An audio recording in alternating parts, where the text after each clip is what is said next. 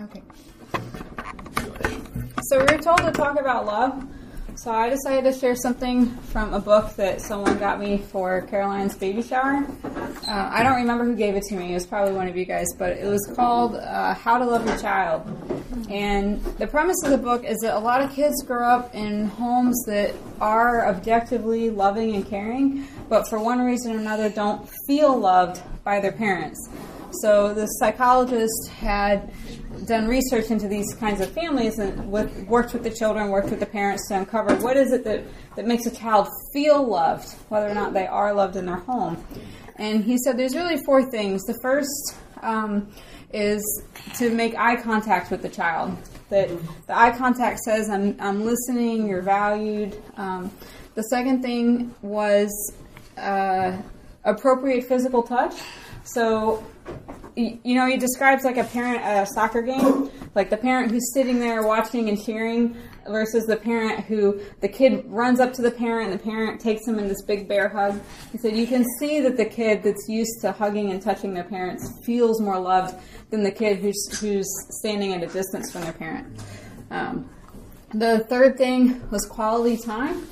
So he had cases of families where, you know, the kid just doesn't spend enough time with the parent, so their feelings of importance or self-worth that they're receiving from the parent is lower, even though the parent really does love them. And then the fourth thing was avoiding incidents of overly harsh discipline. So in other cases where the parents did all the other things, but then there was like one moment that sort of broke the relationship, and the kid could usually describe it. You know, that time I broke the window and my dad just erupted, or, you know, and after that things were different. Those kinds of things. So for me, so I read this book, and then, you know, I had Caroline. I don't love very easily. It's just kind of like, you know, your handedness, right? This is my left foot, is the social and emotional relationship stuff. It's like left hand, left foot, left, you know. So I really liked that book because it was so practical. It was something that I could do with Caroline from the moment she was born. I could look her in the eye. I could spend time with her. I could touch her. And avoid, you know, raising my voice and, you know, things like that. No matter how I felt or how connected I felt or how much I you know, felt the ability to love the child, I could do those 4 things. I could look her in the eye, I could hold her, I could spend time with her, and keep things, you know, calm and even.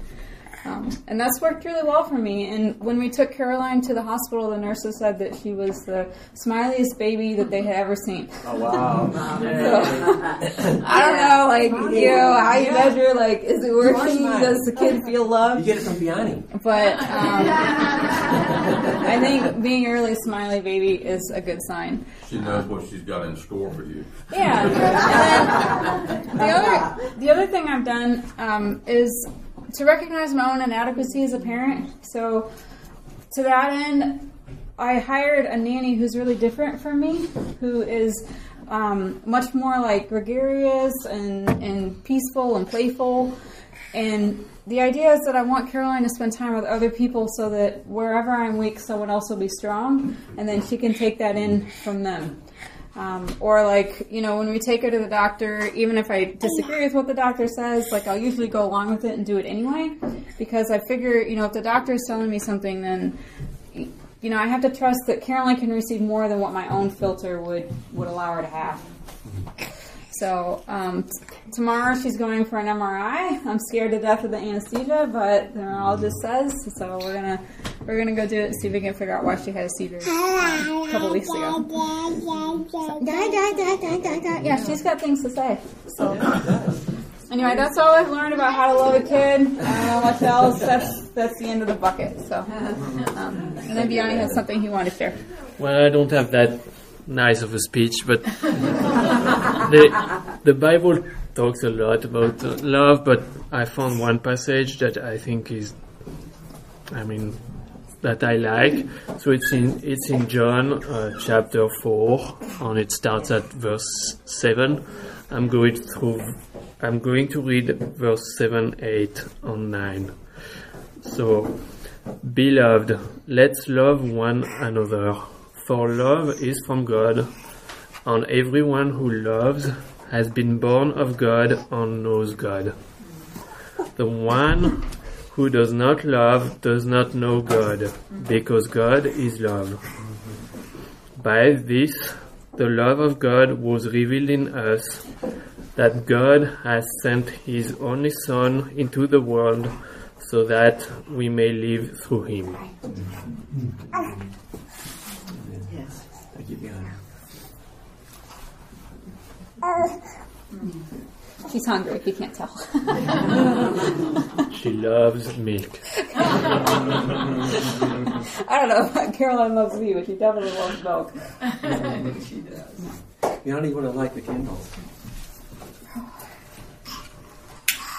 How many are we lighting? 4. All 4? Okay. Thank you, guys. Thank you.